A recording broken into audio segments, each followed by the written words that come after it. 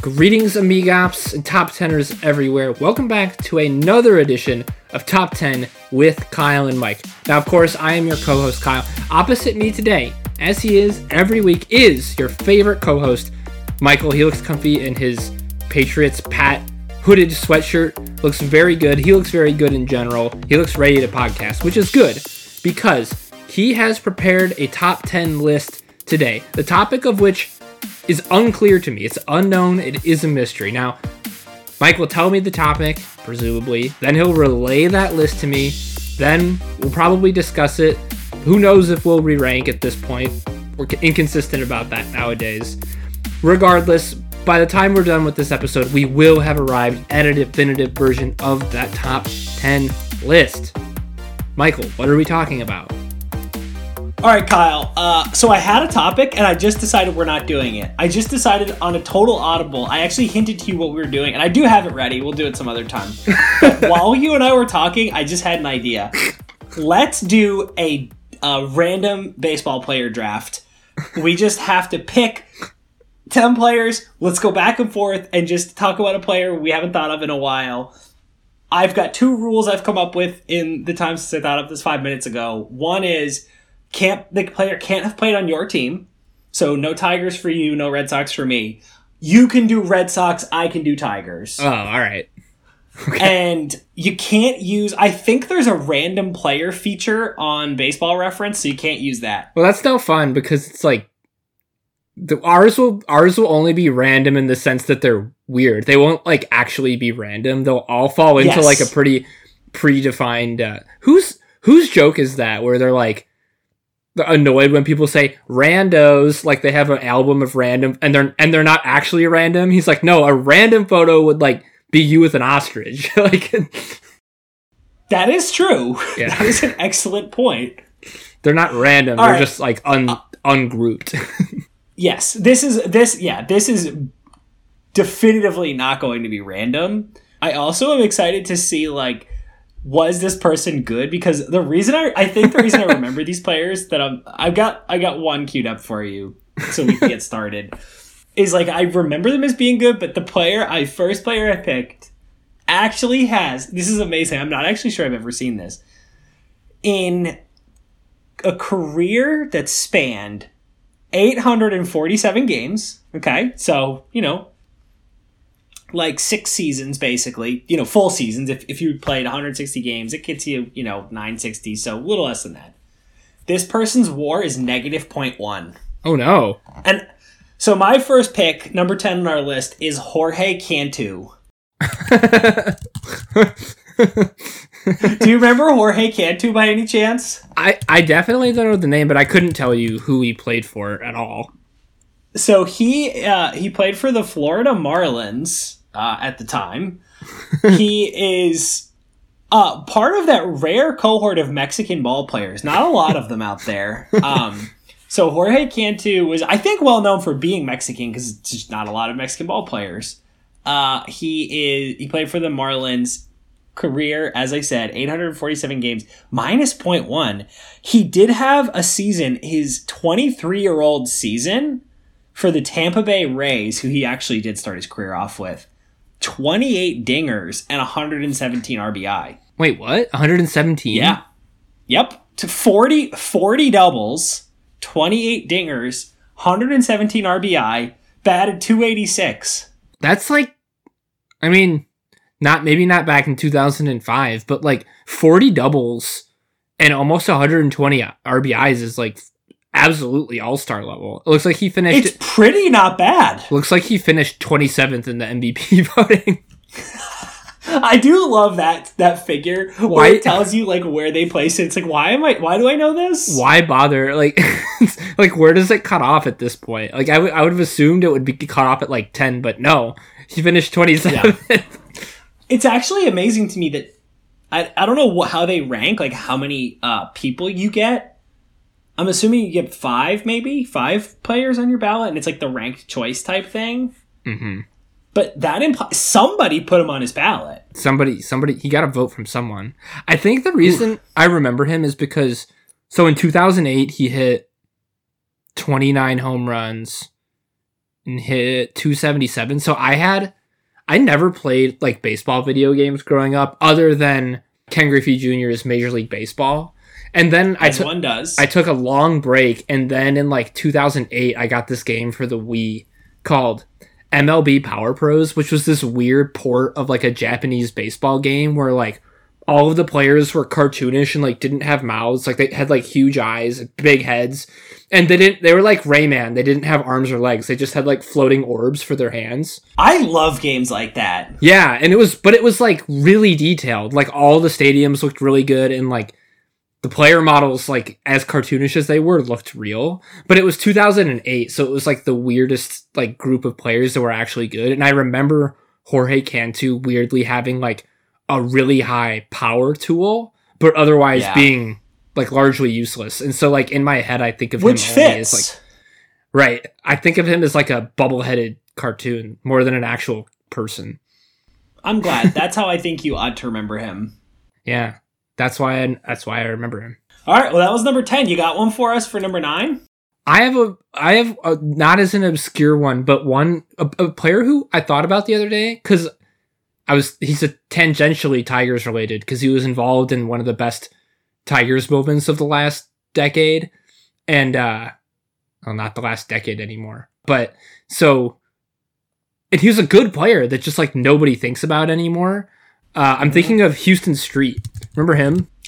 Oh, I do remember him. Did he start out with the A's? Well, he was definitely with the A's in 2006 because... Oh, no, he started off with the Rockies, didn't he? Let's see. He started with... So you're right. The A's drafted him.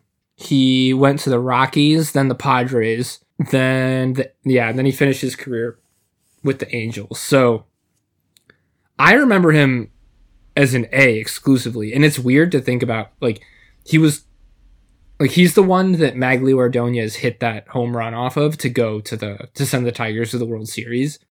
But which like what did it look like? If you had to cast your mind back, was it sort of like a floating like 92 mile an hour fastball, or what? It was right down the pipe, whatever it was. If it was a slider, it did not do much, and it just like kind of hung at belt height. And Magglio was like, it's one of those home runs where you just like, as soon as the ball leaves the guy's hand, you could tell the batter was like, this is it. But it's funny to think that at that time, Houston Street was 22 years old. And that's bananas. He won Rookie of the Year in 2005. And then after that, he made like 2 All-Star games, pitched until he was 33. Like, he played parts of 13 Major League seasons. Like, that's a really good career for a reliever. And a reliever who pitched, kind of the bulk of his prime in Colorado. Right. Like, that is not a pitcher-friendly ballpark. He did have a couple of pitcher-friendly ballparks with Oakland and Petco. But, yeah, I'm looking at his career, Also, he averaged 11 strikeouts per 9 in 2007. And he averaged 33 saves a year. He had 324 career saves. That's a lot. I wonder where that ranks all time. I bet that's like top 30, top 40. We're about to find out. Also, for the listeners who don't know him well, the best thing about him in my mind is that his name is spelled H-U instead of H-O-U. Yeah, I agree. Which I find very odd. Houston Street, Mike, is number 19 on the all-time save list. Incredible. Good for him. Remember, number 18 on the list is, oh, never mind. Different person. I think you're going to use them. No, I'm not going to do it. Wow, 19. Pretty good, Houston Street. I mean, like, you're the 19th by, like, an old school person's metrics, and whatever, we don't need to debate, like, old school and new school metrics, but somebody thinks he's the 19th best closer ever. Like, you go, Houston Street. I was, like, the 19th best closer on my high school team. Right. That's pretty damn good. It's really good, and, I'm sorry, Houston Street, that, like, really the only reason you seriously occupy my brain anymore is because you served up that tater to Magglio, which I am grateful for. Thank you, Houston. Thanks, Houston Street. All right. You ready for another one? Yeah, sure. All right. I want to kick it over to my friends, the Padres, for another powerful but bad ball player who I cannot believe was drafted in 1999. That is shocking to me because he did not show up in my life for a long time after that. This one is Garrett Jones. Yeah. Remember him? Did he play? Had crazy power. I think he's another one of those guys that right around 2008 was really feeling it. Oh, Yeah, no. so No. I'm thinking of someone else. Garrett Jones. I remember him as a Pirate. Yes, that's how I think of him. And he hit 21 salamis in 82 games his first season up. Had an OPS of 938 through 82 games. Wow. That's like crazy. That is crazy power. And he was so the reason that's kind of weird is because he was a 28-year-old, not rookie. He may have. I think he probably. It looks like he did qualify for Rookie of the Year there because he'd only played 31 a couple of years before.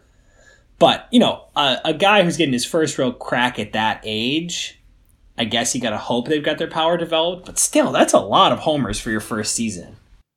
Well, yeah, and then he hit another 21. 16, 27, 15, 15, like 27. I mean, peaking at 27 is pretty good. 27 big league home runs. A couple years before guys started hitting, 27 home runs was nothing a couple years after that. But 2012, I would bet 27 was still good for, maybe 10th in the National League. Yeah. Oh, man. It's kind of sad. His career was only 8 years long. I guess it's because he started at 28. Bummer. That's a man with this is another one, 3.6 career WAR. Oof. That's tough. It beats a career defensive WAR of -8. Yeah, but it beats Jorge Cantu, and he played for half the time. If I'm Jorge Cantu, so I'm presumably, I don't know. I'm like probably the mayor of my town, or I'm like, on the liquor board. I'm like some sort of position of authority that's really doesn't have a lot of responsibility. And so presumably I like to kick my feet up in my office and tell people what a big shot I was. And in some sense, I was. I hit whatever we said, 27 or 29 or whatever dingers as a major league ball player. I played, most of like 10 seasons as Jorge Cantu. And yet some little smart ass who's coming in to apply for his liquor license can tell me you over the course of your career were worse than replacement. I could have replaced you with some schmuck from AAA and my team over the course of your career. They would have been better off. Like, that's tough. That's a tough narrative to balance because if I were the 1980s Jorge Cantu, I own like 12 car dealerships up and down the East Coast, and I'm like the guy who's Mr. Dinger. Yeah, I'd be curious to see the bar chart of his like incremental WAR over the course of his career, because I imagine there were some years where he had positive WAR and some years where it was negative. I wonder what year his highest WAR was, because I bet he had 1 year where he had like 3 or 4 wins. Yes. And like would have tied Garrett Jones' career WAR.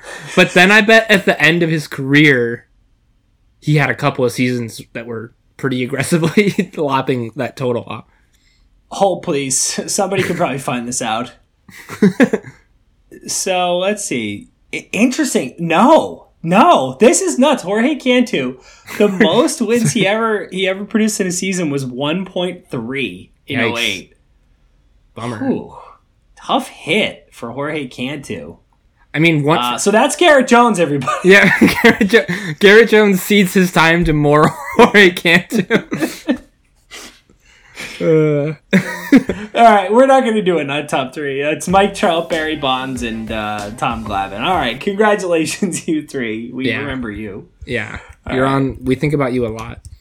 Yeah, Cam, frequently. This is not my pick, but I just want to tease Cam for a second because we were FaceTiming Cam, and he has kind of fallen off the baseball wagon. Like when we were living together at home, we were like watching a lot of baseball together. He was like weirdly into the Red Sox, like a lot. Interesting. But like since he's gone to college, like his baseball kind of like interest has really tailed off.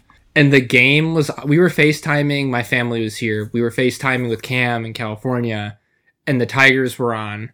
And someone said something about baseball, and he was like, the most recent baseball memory he had that he chose to, he goes, so how's Tim Lincecum doing? It's because he looks like him. Yeah, well, he really does. It's not my pick, but it just goes to show you how quickly things change. Because, like, Cam was really into baseball not that long ago, and already Tim Lincecum has become, like, completely, like, mostly forgotten. And he was, like, the best guy in baseball for, like, 2 years. I still remember sitting in the barber shop when I was, 10 years old. 10? Maybe 15. It's something in that ballpark. Early teens, late kind of 10s. And reading a Sports Illustrated article, and it was called The Freak. Yes! A picture of him, and it was about how his dad was an aerospace engineer at Boeing, and he used his knowledge to perfect his pitching motion. He was the thing. It's so weird that I read that same article, but, like, at the time, he was, like, such a big fucking deal. And, like, whatever. I don't want to spend my number 7 time on Tim Lincecum because he's, like, too good, I think, for this list. Yeah. But it's really a revolving door of stardom in Major League Baseball. It sure is. So my actual pick for number 7 is a player whose name I didn't learn how to pronounce until, like, the last year of his career. Mr. Sean Figgins. Otherwise Chone! Otherwise known as Chone Figgins. I watched Sean Figgins make a great catch in right field at whatever it's called, Angel Stadium in Anaheim. When I was 12 years old, my grandparents, that was like the 12-year-old present for all of my grandparents' grandkids, was that we could take a trip anywhere in the continental U.S. with them for a week. And my cousin Dan and I went with my grandparents to California, which was not creative. It's just what all of our cousins did, so we did it too. Sure. And we went to see the Angels play at Angel Stadium, and I remember distinctly watching Sean Figgins make a hell of a catch in right field. Wow, that's great. Because he played, as I recall, a mix of infield positions and also some outfield. I seem to remember him playing outfield sparingly, but like when I think of Sean Figgins, I think of him as an Angel at second base, and then I think he played third base for the Mariners. He did, which was interesting because I'm looking right now. He's listed at 180, and I don't think there's any chance he weighed 180 pounds by the end of a season. Like, that's a guy who probably by August was 163, and so he was always very funny as a third baseman. He's not really the type. Also, he like doesn't have the corner infielder profile because he hit for almost no power. Like, there was the most home runs he ever hit in a year was 9. But he was so fun. I loved that guy. He's a really weird player because he it's too bad that he didn't play in the 80s because like I think he caught the very tail end of when people were like into steals. Like as soon as he retired, it was perfect because that like right around 2013 or 14 was when people were just like kind of done stealing bases. Like, more than like 20 or 30 steals in a year. Because also, so he stole 62 bags in 2005. I'm looking at that. That's crazy. So starting in 2004, 34, 62, 52, 41, 34, 42, 42. So he stole 340 bases in his career, which he walked 100 times in 09. Yeah, he had a hell of a year in 09. He also got caught. Yeah, holy shit. Led the league in caught stealing a couple times there too. But Jim Leland always used to say something cool. He would say, like, a guy would get picked off and they'd ask him about it, and if it was like whoever, if it was Curtis Granderson, he'd be like, that's fine. Curtis Granderson steals bases, like he needs to get an aggressive lead, like he's gonna get picked off. If Miguel Cabrera gets picked off for his space, he's like, well, that pisses me off because he's not going anywhere. Like, why are you? That is very true. Yeah, if you're not giving your and it's like it's funny because I do think people's perception of stealing and base running and leads and stuff has changed as people have realized that first to third is so important. Yeah. And the funny thing about a guy like Miguel Cabrera is that, like, not only is he not going to be stealing second. He's not going first and third very quickly. So there's really no benefit. There's really, like, don't even lead off. There's, like, no scenario Yeah, where... like, for real, why? Like, what's the point? That extra step is doing nothing for you. It doesn't matter. But Yeah. John Figgins presumably took very lengthy leads. I remember him... He, like, look at his career. He peaked fucking perfectly. Like, he was an all-star in 2009 with the Angels. That was when he had that great year of walks and steals. And he hit 298. His OBP was almost 400. So, career year, like, clearly his best season, which he parlayed into, I think it was like a 4-year deal with the Mariners. That's what I wanted to look at. It's funny you mentioned that. I want to see what his contract situation was. I'm trying to pull that up. I'm pretty sure Baseball Reference will they'll give you, It like... does. They have, like, the career earnings, but you're right, though. He timed that just right. Signed as a free agent with the Seattle Mariners. So it was a 4-year, about $9 million a year. So he got, like... Wow, good for Sean Figgins. Yeah. Like, he really cashed in at just the right time. And then I remember, like, being really bummed out because, like, as soon as he got to Seattle, he was just terrible. Yeah, he was not good anymore in Seattle. Yeah, he hit... his first year not was... a place he did well. His first year was decent. He hit 260 with 42 steals. But then after that, he never stole more than 10 bases again. Sad. And he never hit higher than 190. Woo! Yeah, those wheels just disappeared. That's a tough contract if you're the Mariners. It doesn't matter. It's not like they were doing anything those years anyways, but... Yeah, it's true. Yeah, that was one of those probably, like, just had to pay somebody something, right? How sad is, like, someone probably... Like, there's probably a decent number of Figgins Mariners jerseys floating around out there. Oh, that's so true. That's such a good point. Anyways, all right, that's Sean Figgins. All right. I got a one for you. This is a guy who did not have nearly as long of a career as I remembered. All right. What are we on? Number 6? Yeah. Number 6 is Junior Spivey. I don't know that person at all. All right. So Junior Spivey was a Diamondback. He's actually got a very sexy glamour shot as his photo on Baseball Reference. Wow. He sort of looks like Carlton from The Fresh Prince with, like, a really old purple Diamondbacks hat on. Yeah. So Junior Spivey at 27 as his first complete season hit 16 dingers, 78 RBI, had 34 dubs, 6 triples, walked 65 times, batted 300, OPS of 865. What the hell? He was an all-star. Junior Spivey, an all-star in his first full season in the major leagues. Yeah. And then plays 100 games the next season, 59, 77 the following season, and that's it. 2005. 3 years after his first season having success, he's gone out of the league. Bummer. What the hell happened to Junior Spivey? I'm going to just play some music for a second here.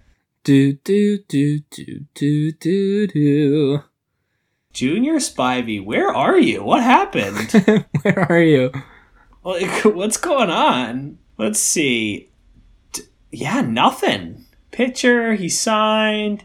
Oh, all right. He ready for this trade? Oh, this is such a 2005 trade or 2004 or whatever year this is. You ready for this trade? Yeah, bring it on. Oh, this is so good. I'm sorry if I ruin any of our players because I just got one that I forgot about. That's pretty good. All right. So Junior Spivey is traded to the Milwaukee Brewers along with Craig Counsell. Okay. Greatest batting stance of all time. One of them at least. Is he their manager now? I think he is, yes. Yeah. The guy I forgot about who I love, Lyle Overbay. Oh my God. Right? It's whatever year this is such a great trade. So he's traded in 04 with Craig Counsell, Lyle Overbay, Chad Muller, Chris Capuano, and Jorge De La Rosa for Richie Sexson, Shane Nance, and Nucci Varner. So it was that was like, you would call that the Richie Sexson trade? I guess. And then he plays for the Brewers for 2 years and is traded at the deadline to the Nationals for Tomooka in 05. Wow.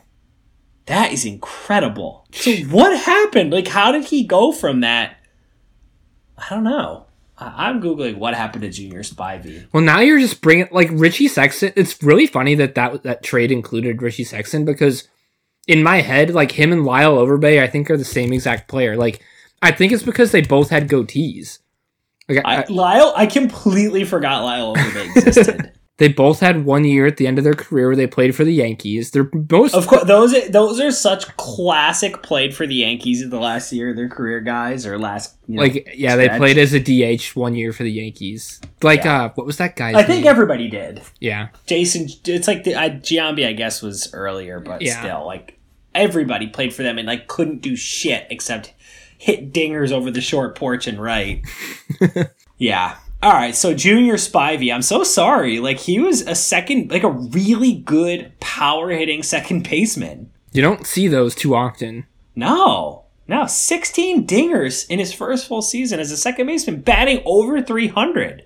But this is another guy with a late start. Like, that was his 27. Yeah. That was his 27-year season, right? Yep, crazy. He produced 4 wins in that season, 4.3 wins. Wow. And was out of baseball like 3 years later. Nuts. Sad. All right, number 5. I want to pick a pitcher, but no one is coming to mind.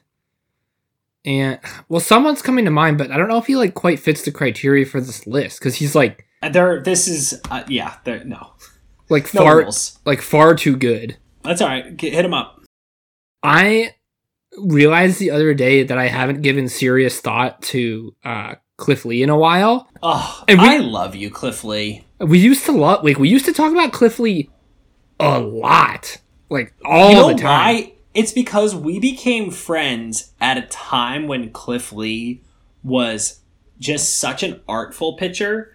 Like, it would have been cool to see Cliff Lee when he had stuff, I guess. But it was really cool because we were friends and connecting at a time when Cliff Lee was just floating little dart throws over the outside corner on lefties and just destroying them. I forgot. I forgot I did this the other day. I was looking at his baseball reference the other day, and I forgot I actually texted you this, that he only won one Cy Young award. So you did tell me that. I'm looking at his career. God, he had such a great career. But also, weirdly, this happens to me a lot, where I think of a player and I go check out their baseball reference to see, like, what their Hall of Fame credentials are. And unfortunately, like, he's not even close. Like, his career WAR is only 43, which does not jive with, like, my memory of Cliff Lee, unfortunately. Yeah, pitcher's got to be, 60, would you say, to be seriously considered? At least. And you have to have, like, at least a couple seasons where you're, like, top 3, I would think, for, like, Cy Young awards. So he won it. He needed one more season with Cleveland after the year he went 22-3, and one more really good season with Philly, I think. Yeah. And he's there. Like, I think if he repeats, not repeats because it's such a ridiculously good season, but like close to repeats 08, and then does one more of 2011, 2012, he's a Hall of Famer, I think. Yeah. Shit. I just remember I like very distinctly remember he went to Texas. Yeah. He kicked ass. Like, that was 2010. Didn't the Rangers make the World Series in 2010? Or no? Yes. I'm pretty sure they did. I think the Rangers went back to back in 2010 and 2011. They lost. No. Giants beat the... I think the Giants beat the Rangers. Yes. Yep. And then the next year's the Rangers lost to the Cardinals in that brutal series where they were up 3-2. Oh, I forgot about that. So he goes to they trade him. For some reason, he goes to Seattle. Like, the Phillies get him in 2009 when they win the World Series, right? Or no, in 2008. The year after they win the World Series, they get him. They make it back to the World Series. They don't win. Yeah. Then he signs with Seattle or some shit. Yes, you're right. Gets traded to Texas that same year. Then they trade him back to the Phillies in 2011, which, like... That journey is part of the reason he's not in the Hall of Fame, is because, like, that's such a weird stretch of getting traded back and forth, and, like, guys who are in the Hall of Fame, that doesn't happen much. Or maybe he didn't. Now I remember. So he did. So this was like he was signed, right? He got traded and then got traded to Texas. And then they signed. almost won the World Series, and then it was like a foregone conclusion that he was going to the Yankees. Like everyone knew he was going to the Yankees, and like it was either the Rangers or the Yankees were going to get him, and it was like who's going to get him? And then like a day before he signed the mystery team, it was like Ken Rosenthal like reports a mystery team may be involved, and it was like okay, who fucking cares? And then. And everyone had kind of discounted the Phillies because I think at that point they'd already traded for Roy Halladay. They had Roy Oswalt. Like, it was that Phillies team. And Roy so Oswalt, you're right. And so then they signed Cliff Lee. It was like a huge 5-year deal. And I remember it being like a big enough deal that people were talking about it like at school, which like no one talked about baseball in high school. And so like that was so much fun. I remember there being like actual baseball news and talking about it at school. And being like so happy because I was annoyed that Cliff Lee was going to the Yankees.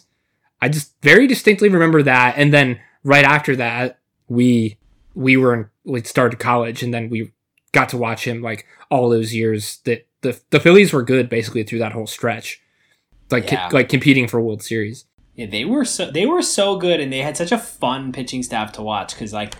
I mean, Roy Halladay at his peak was as fun to watch as anybody who's really ever pitched, and Cliff Lee was incredible and very artful, and Cole Hamels always was a little bit of a Cliff Lee lookalike in his kind of approach to pitching, and I forgot about Roy Oswalt. It was just fun. Like, that was actually a really fun stretch of super pitching staffs that were really fun to watch, I feel like, at that time, and that was like the weird pitching staff that should not have worked, and 9 times out of 10 you assemble that staff, they all kind of fall apart. Like, one guy's got Tommy John, one guy's got a rotator cuff that just won't work, and the other guy's like struggling with his cutter all season. Well, it usually only works for 1 year. Like the 2015 Mets, it was like that year was the year where the stars aligned. With like Syndergaard, DeGrom, like those, like in Harvey. And Matt's like that happens like and then exactly what you said, like the whole thing fell to shit in like 1 year.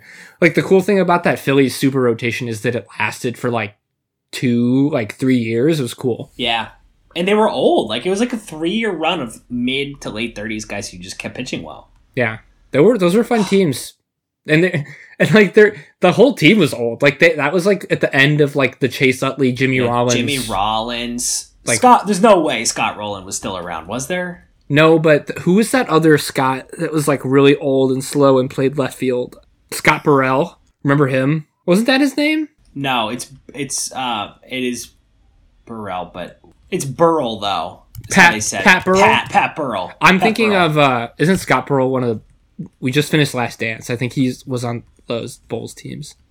Could be. But Pat Burrell was one of my cousin's favorite ball players growing up because he was a slugger. Yeah, he was. He had some pop. Yeah. Oh, 153 strikeouts. 162. Damn, before it was popular, too. All right. Okay, you ready for number 4? Yeah, who's your pick, boy? I'm trying to decide. I think I got my pick. All right, I'm going to go... You know what? I'm going with a classic journeyman who I'm going to remember like one fact about because he played for every team in the major leagues. Number 4 is Xavier Nady. Whoa. You've got some great deep polls here. This is fun. For some reason when you and I were chatting, I thought about Jorge Cantu and I was like, let's just do this instead of the other list. All right, so don't look. Close your screen for a second, okay? Oh, all right. No, it's fine. All right.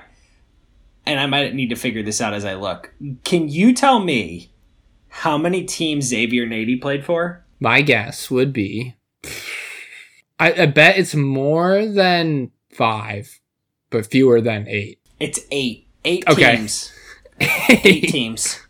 Including, he had a very brief stop with the Giants for 19 games. Okay. But, yeah, 291 games for the Padres.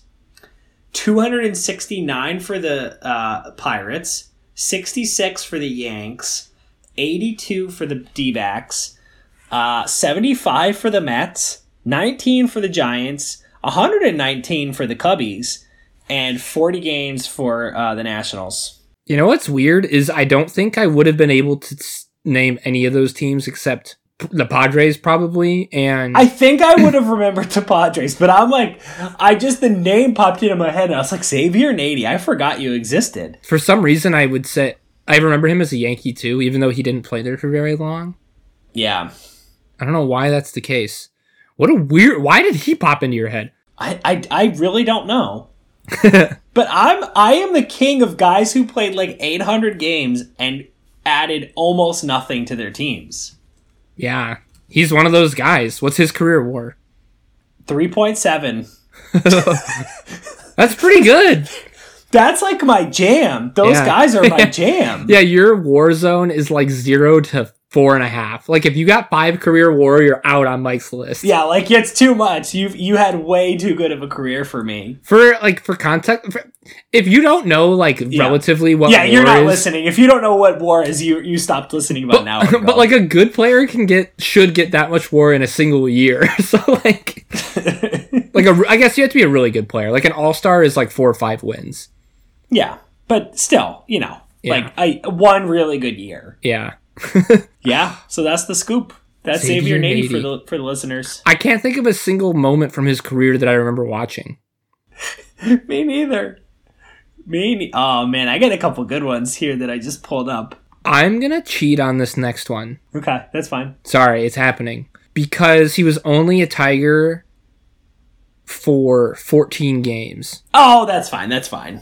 And I don't remember it at all. At all. I'm not actually sure why he was on the Tigers, because this guy made a career of literally a career of pinch hitting. So I am going to pick Matt Stairs for my next one.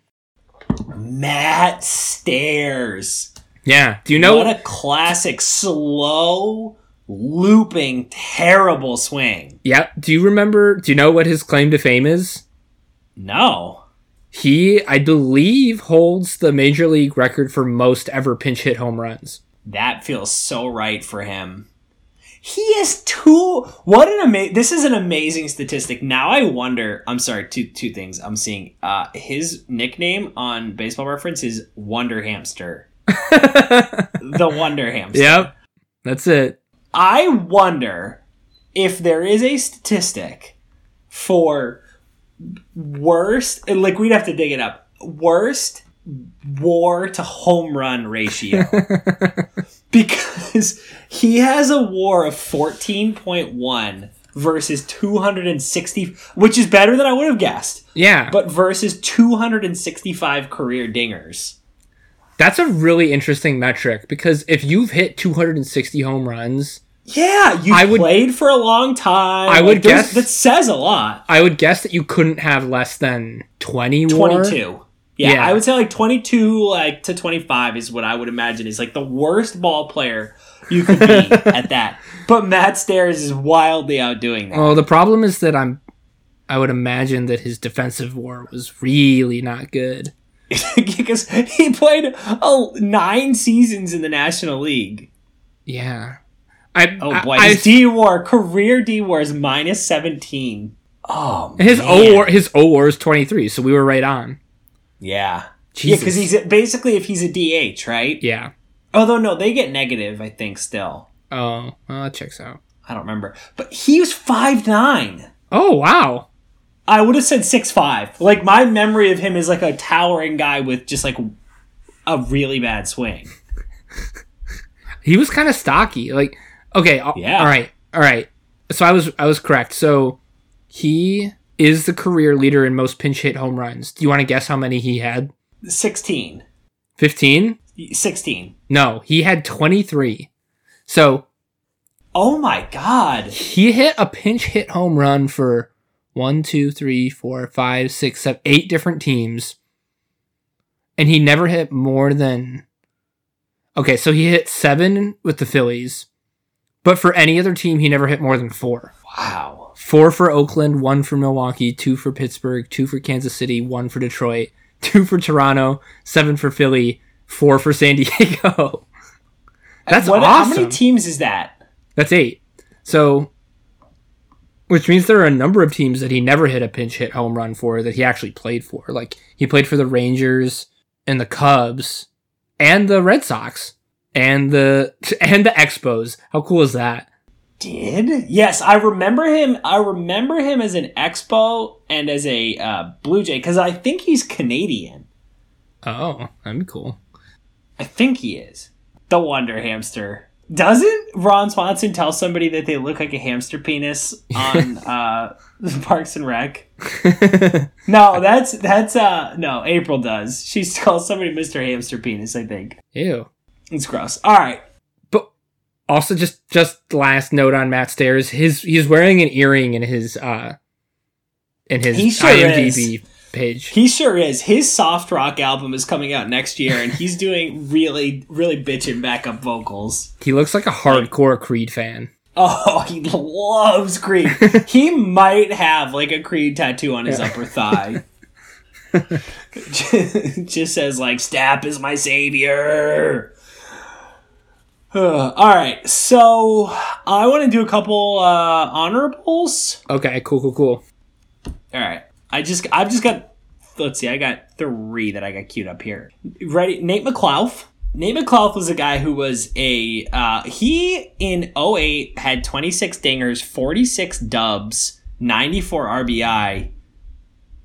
He's a good ball player at one time.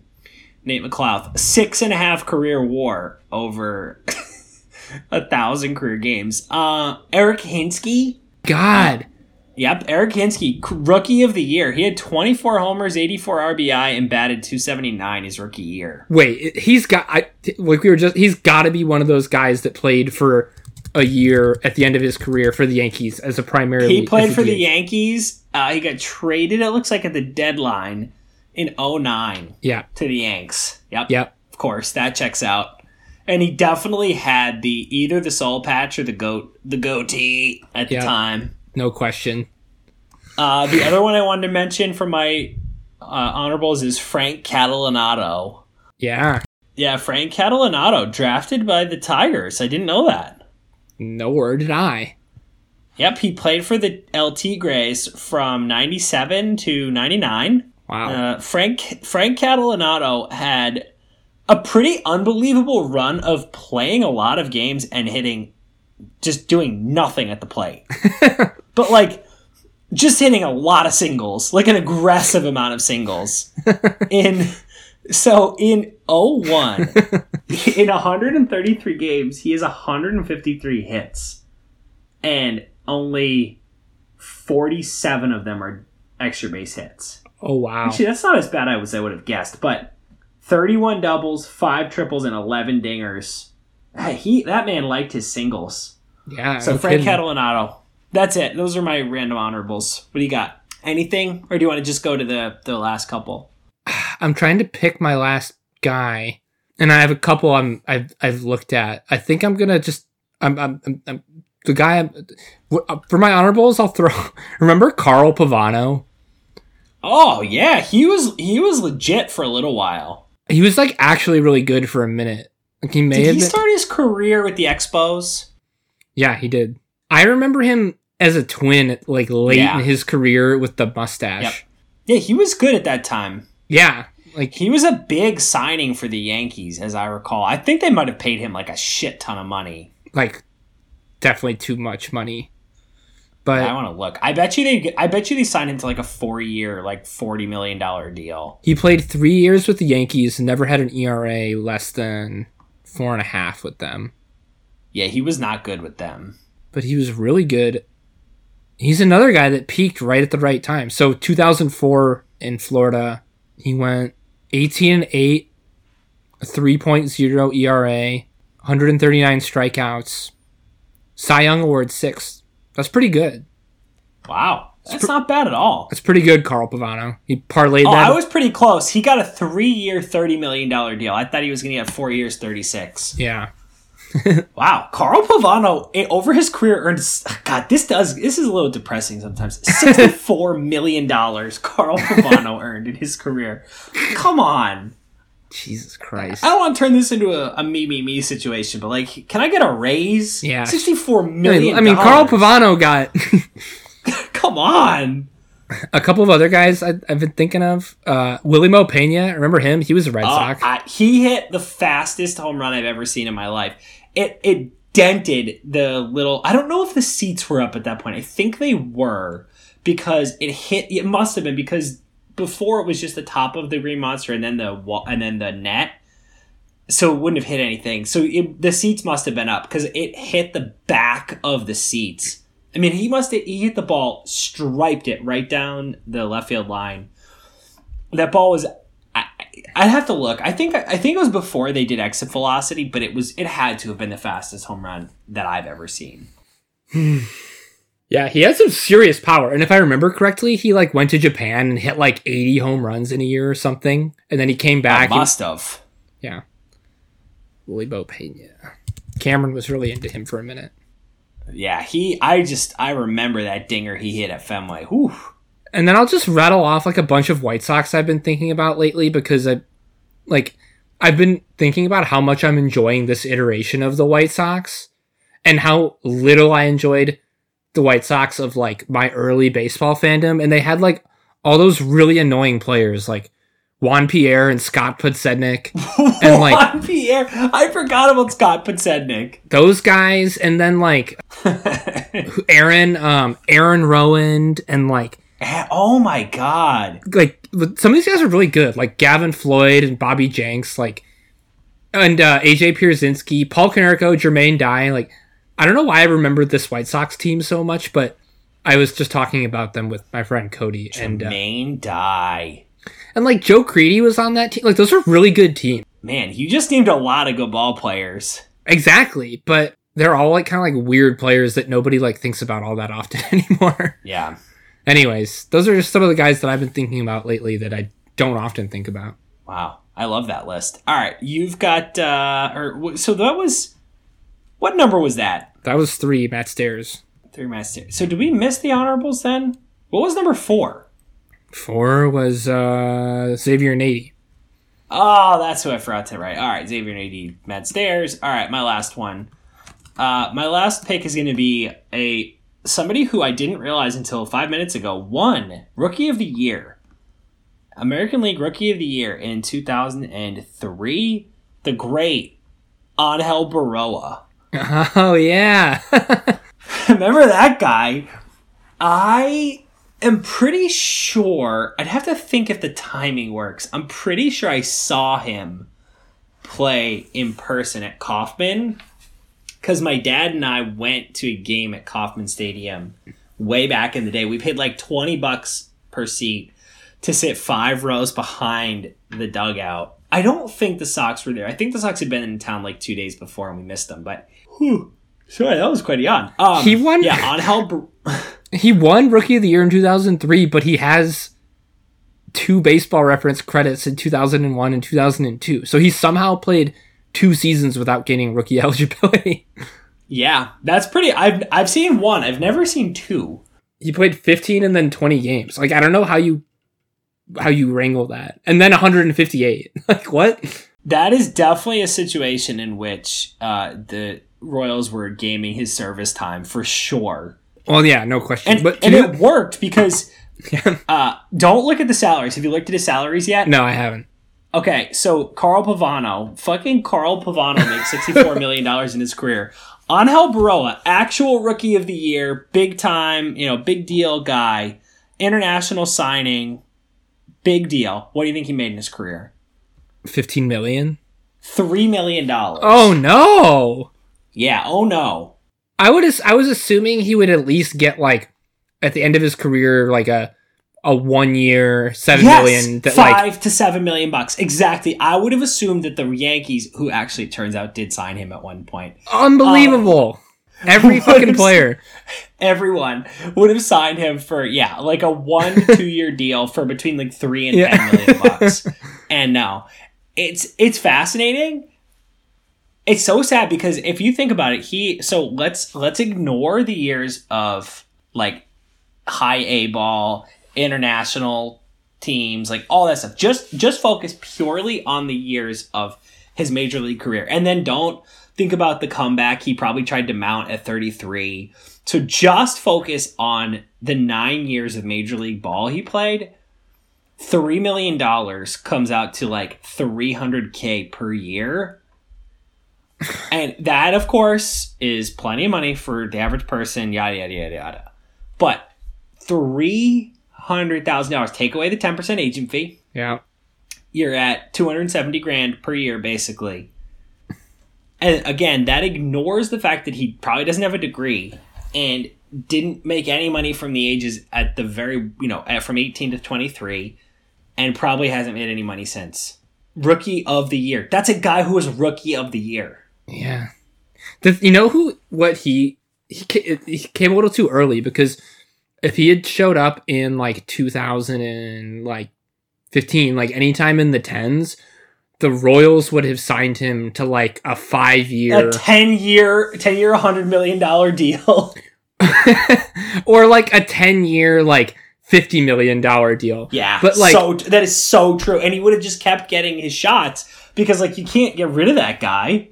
Well, yeah, and like, and then what would have happened is he would have become like a perennial all-star, like, and just like... So true. And been healthy his entire career, and we would still be saying like, that guy earned a pittance, but like he still would have $50 million instead of 3. God, you're so right. That is so right. Like, it's funny that like now, like how these things change. Like now, young players like that get fucked in the butt, but like in a very different way, where there's like different way. Yes, it's all creatively, but they all always end up on the bottom. Like Ozzy Albies is gonna make like $24 million over the next like 8 years, but like, he should be making $24 million a year for that time period. Yep. Like, so all of this with the requisite caveats that like, by a lot of metrics, that's a lot of money, but still. Yes. Not for him. Yeah. Not compared to what the value he brings to his baseball team. Not compared to Carl Pavano. Not compared to Carl fucking Pavano. All right. Number 1. Let's go. What do you got? This baseball player pops into my head probably once a year. But he's good for, as soon as he does, I have to put down what I'm doing, and I spend at least 10 to 15 minutes watching videos of him.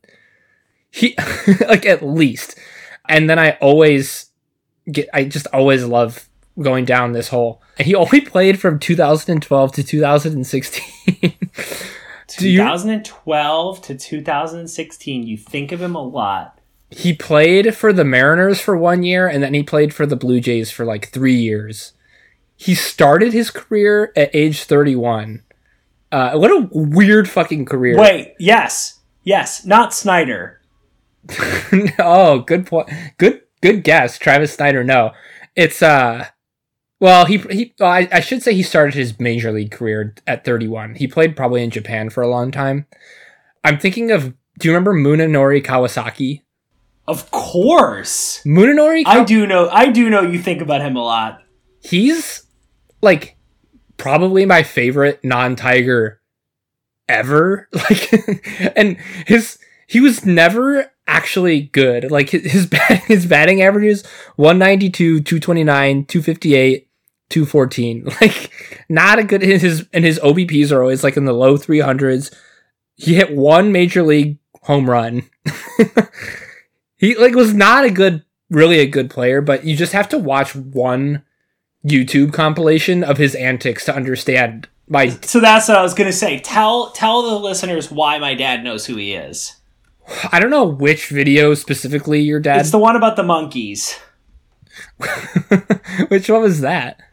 Oh, it's my favorite one. He talks about, and so he has a really thick Japanese accent, and he knows it and uses it to his advantage, and it's very funny.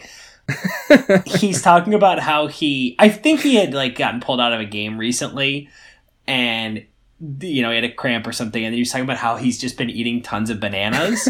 And they're like, why? And he's like, because a monkey never cramps. But he says it and it sounds like craps, and he just keeps saying monkey never craps, and it's just so good, and he's so enjoying it, and like the reporter has to be taking him seriously, but like they both know he's fucking with them, but like he can't call him out because this is a guy with like a heavy Japanese accent, and like he can't admit that he knows that he's saying craps, and it's gold.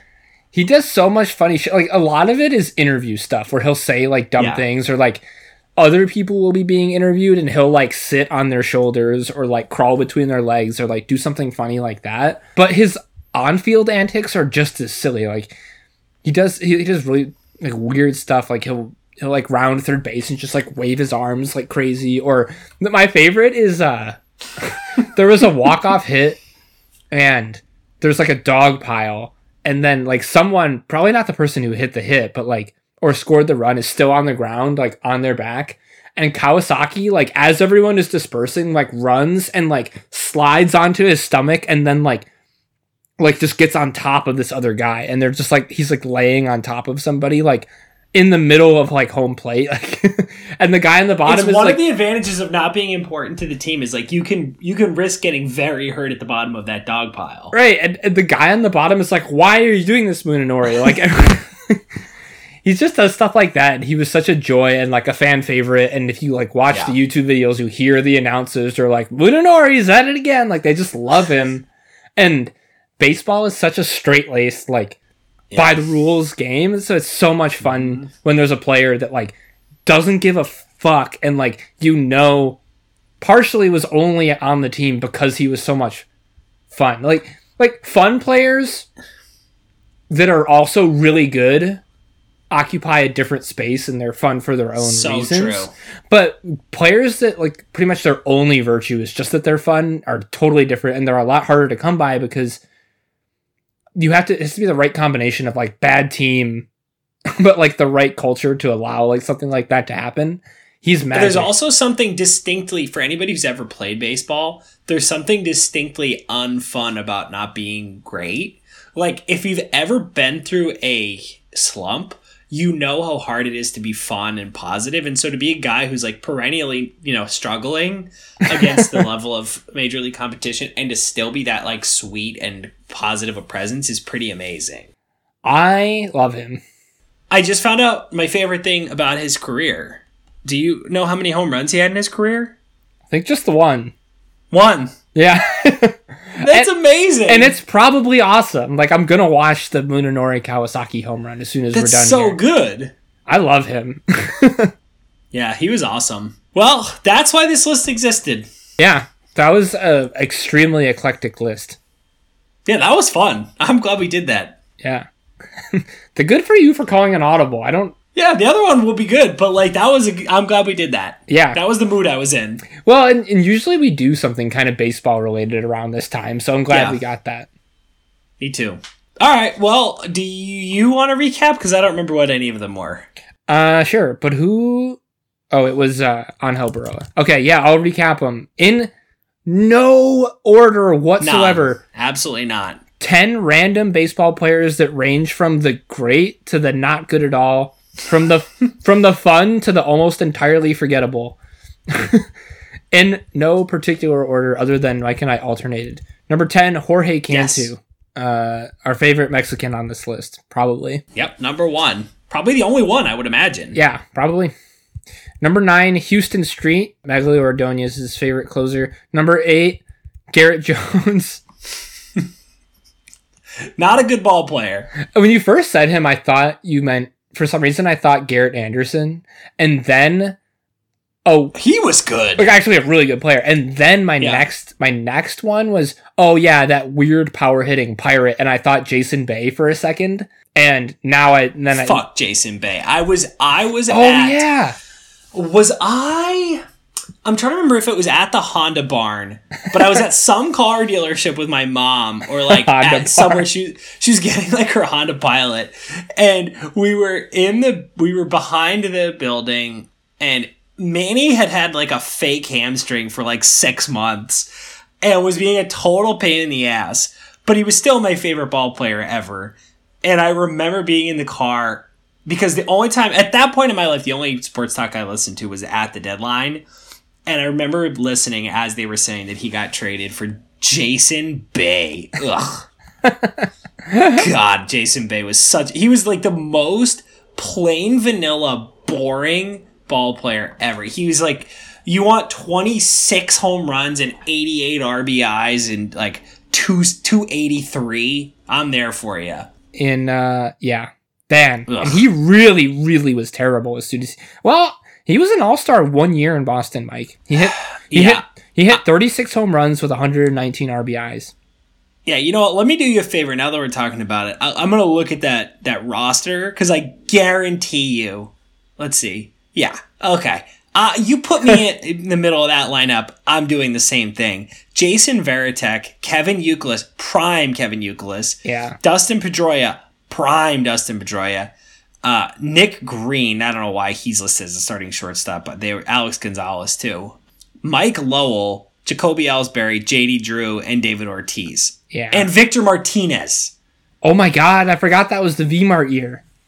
Yeah, and George Kataris was actually a pretty good backup catcher, and like get the hell out of here with that noise, Jason. What a Bay. weird Anybody team, could have dude. done Josh that. Reddick was on this team. Adam LaRoche, remember him? Yep, I sure do. Yeah, he's the one who with the kid threw a hissy fit because his kid couldn't come in the locker room. Yeah, all the White Sox were like, "Get your fucking kid out of here." Joey Gathright.